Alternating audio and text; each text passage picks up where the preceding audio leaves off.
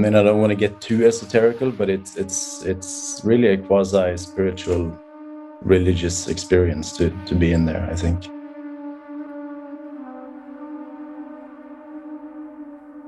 On the outskirts of Oslo, there's a mausoleum. Some call it the city's best-kept secret. It's the underrated masterpiece of a mostly unknown artist, an artist who was overshadowed his whole life by his more successful brother. I'm Dylan Thuras, and this is Atlas Obscura, a celebration of the world's strange, incredible, and wondrous places. And today, we visit the Emanuel Vigeland Mausoleum to learn the story of two brothers, both artists, who each in their own way shaped the city of Oslo. We'll focus on the younger, lesser-known brother, quieter, more reserved, but who left a legacy all his own. That's after this.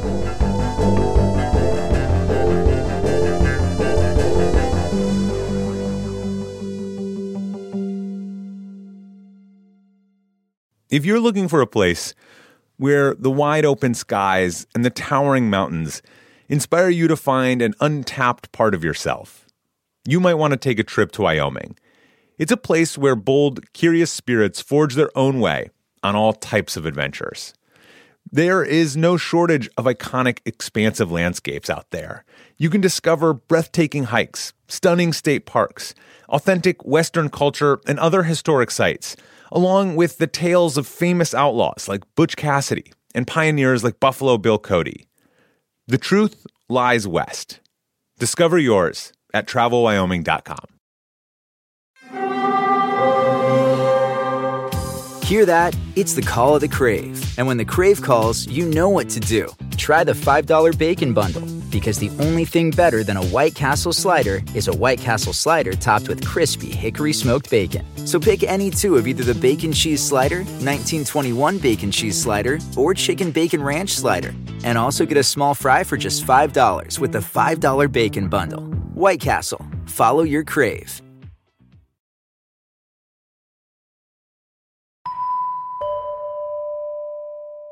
So it's kind of Emanuel Vigeland everywhere. And also in this building, as in the museum, he's made everything. So the door handles, the chandeliers, every little sort of bits and bobs have his kind of stamp on it. That's Helena Jensen. She's a calligrapher, a graphic designer, and a curator of the Emanuel Vigeland Museum in Oslo, Norway. She also happens to live in Emanuel's old home and studio. So Helena is immersed in Emanuel Vigeland's life. But for most people in this area, it's his brother Gustav who's the big deal. You know, growing up in Oslo, I grew up next to Gustav Vigeland's park. So for me, it was the playground. So we climbed the statues, we, played ball around the monolith, we swimmed in his fountain. Yeah. And of course, all the tourists would throw money into the fountain. And we would dive down and pick them up again and go and buy ice cream. That's so interesting. So your youth was sort of like spent in the shadow of Gustav, and your adulthood is spent literally living in the space that Emanuel built. These brothers have like shaped your life in some very interesting ways. I probably shouldn't tell you, but I'd never been to Emanuel's museum before, was it like 2001? A lot of people in Oslo have never been. His brother Gustav, his sculptures are hard to miss. They're in Frogner Park, one of Oslo's most popular attractions. And they're wacky, edgy, gigantic. Among other things, they feature a statue of a man being attacked by babies. You might have seen it. It went viral a couple of times. And Gustav's sculptures have been there for nearly a century. The brothers were born in Norway in the late 1800s and grew up on a small farm in the southern part of the country. They both showed promise as artists and left home about as quickly as they could to start their careers. At first, Gustav, the older brother by 7 years, seemed to take Emanuel under his wing. He kind of moved to Oslo pretty quickly and started his career as an artist. And then when Emanuel reached the age of around 15, 16, he followed in his brother's footsteps. And Gustav helped him a lot in the beginning.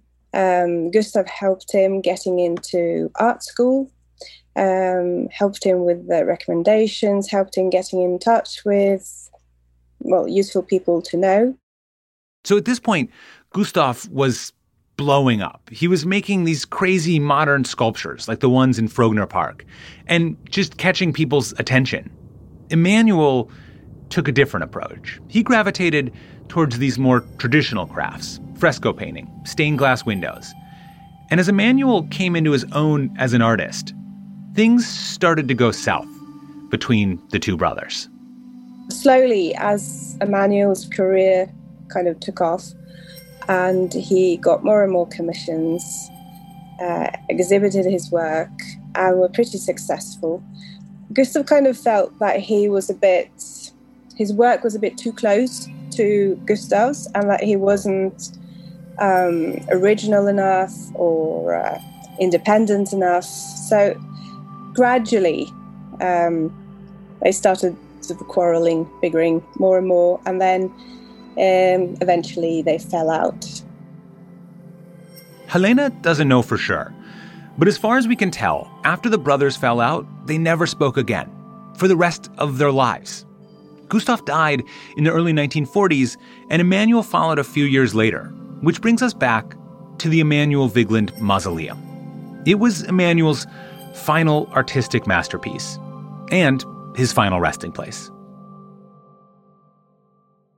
When you enter this door, basically right on the other side above the door is the urn with Emanuel's ashes.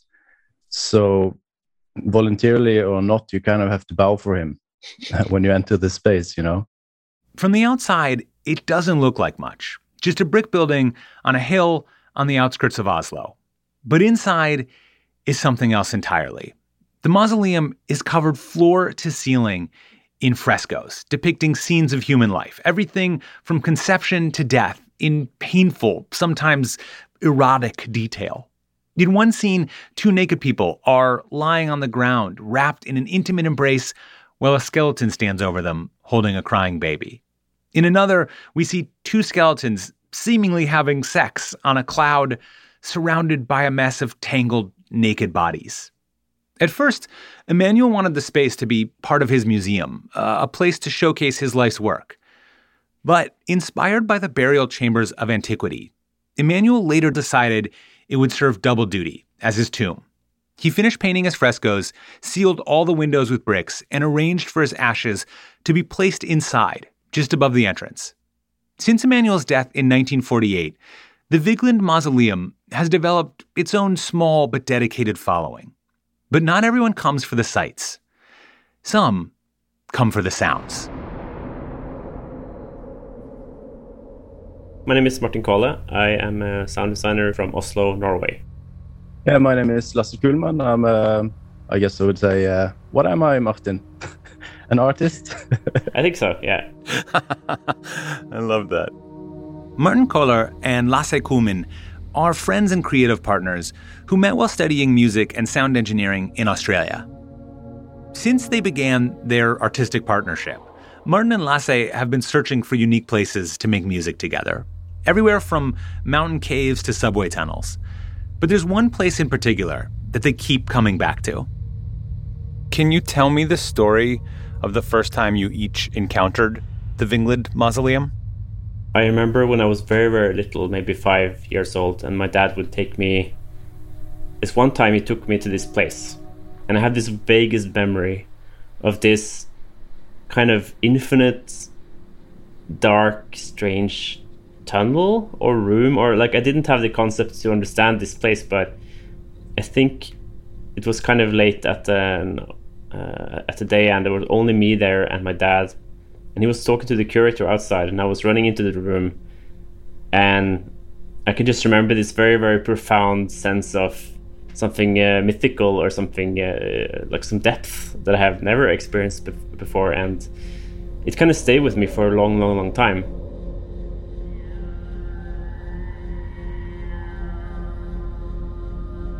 As an adult, Martin found his way back to the mausoleum, sort of by accident. He was home from school, testing out acoustically interesting recording venues. And so I recorded 3 churches, And my uncle would recommend me this place. And once I kind of heard about it, I remember that this was the place that I had been when I was such a young kid. So I guess like those two, both of these kind of times felt like the first time that I kind of encountered it, because one was an adult as kind of a professional, as an artist, and one was just this raw, innocent kid who encountered this really, really strange place, which the feeling, to be honest, still kind of lingers whenever I go there this day. Because of the mausoleum's high, barrel-vaulted ceilings, even the tiniest footsteps can echo through the space for almost 20 seconds. Over the years, the Vigeland Mausoleum has become something of an acoustic destination. And Martin and Lasse make the pilgrimage often. Together, they've experimented with everything from their own voices to sitars to squeaking chair legs against the stone floor. So if you want to play a concert in this place, it's really hard to prepare for it because the reverb does so much to the sound. So the best way is really to compose in the space so that you can hear what it actually sounds like in there. And every move you make lasts for a long time. So you get really conscious of everything you do and everything you say. And he designed it specifically with the sound as part of that, right? That's part of the conception of the piece, or is it an accident? I'm not sure, but I would find it very strange if it was an accident. I think everything in there is thought through, and especially because the sound gives you so much of this sense of eternity.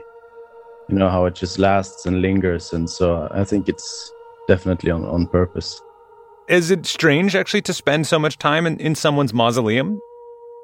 Yeah, a little bit. Yeah, in a sense, but I always felt like Emmanuel liked it when we were just cranking sounds in there and doing crazy stuff. It always felt like that was in line with his spirit, sort of.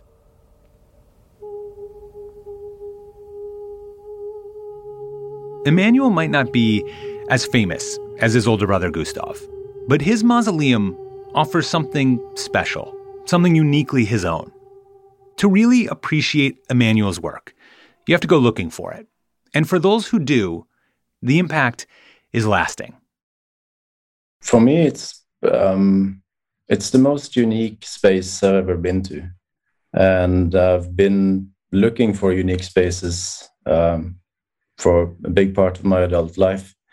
Caves in the Alps, and like I said, crazy spaces in the Berlin underground and everything. And the mausoleum is just so unique. And I mean, I don't want to get too esoterical, but it's really a quasi-spiritual, religious experience to be in there, I think.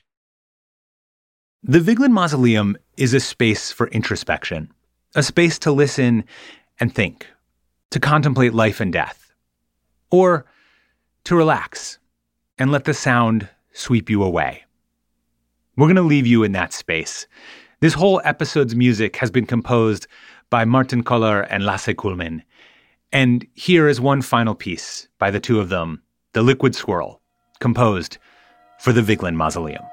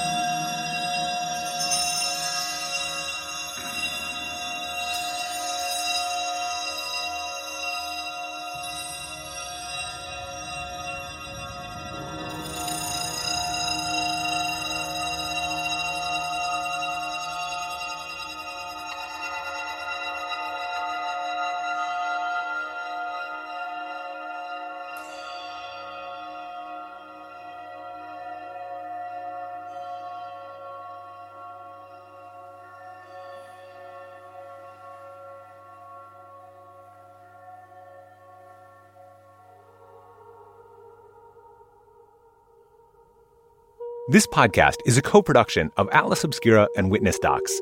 Our production team includes Doug Baldinger, Chris Naka, Camille Stanley, Sarah Wyman, Manolo Morales, Chinenye Onike, Maddie Weinberg, Camille Mojica, Tracy Samuelson, John Delore, Peter Clowney. Our technical director is Casey Holford. Our theme and end credit music is by Sam Tyndall. This episode was mixed by Luce Fleming. And I'm Dylan Thuris, wishing you all the wonder in the world. I'll talk to you soon. Witness Docs from Stitcher.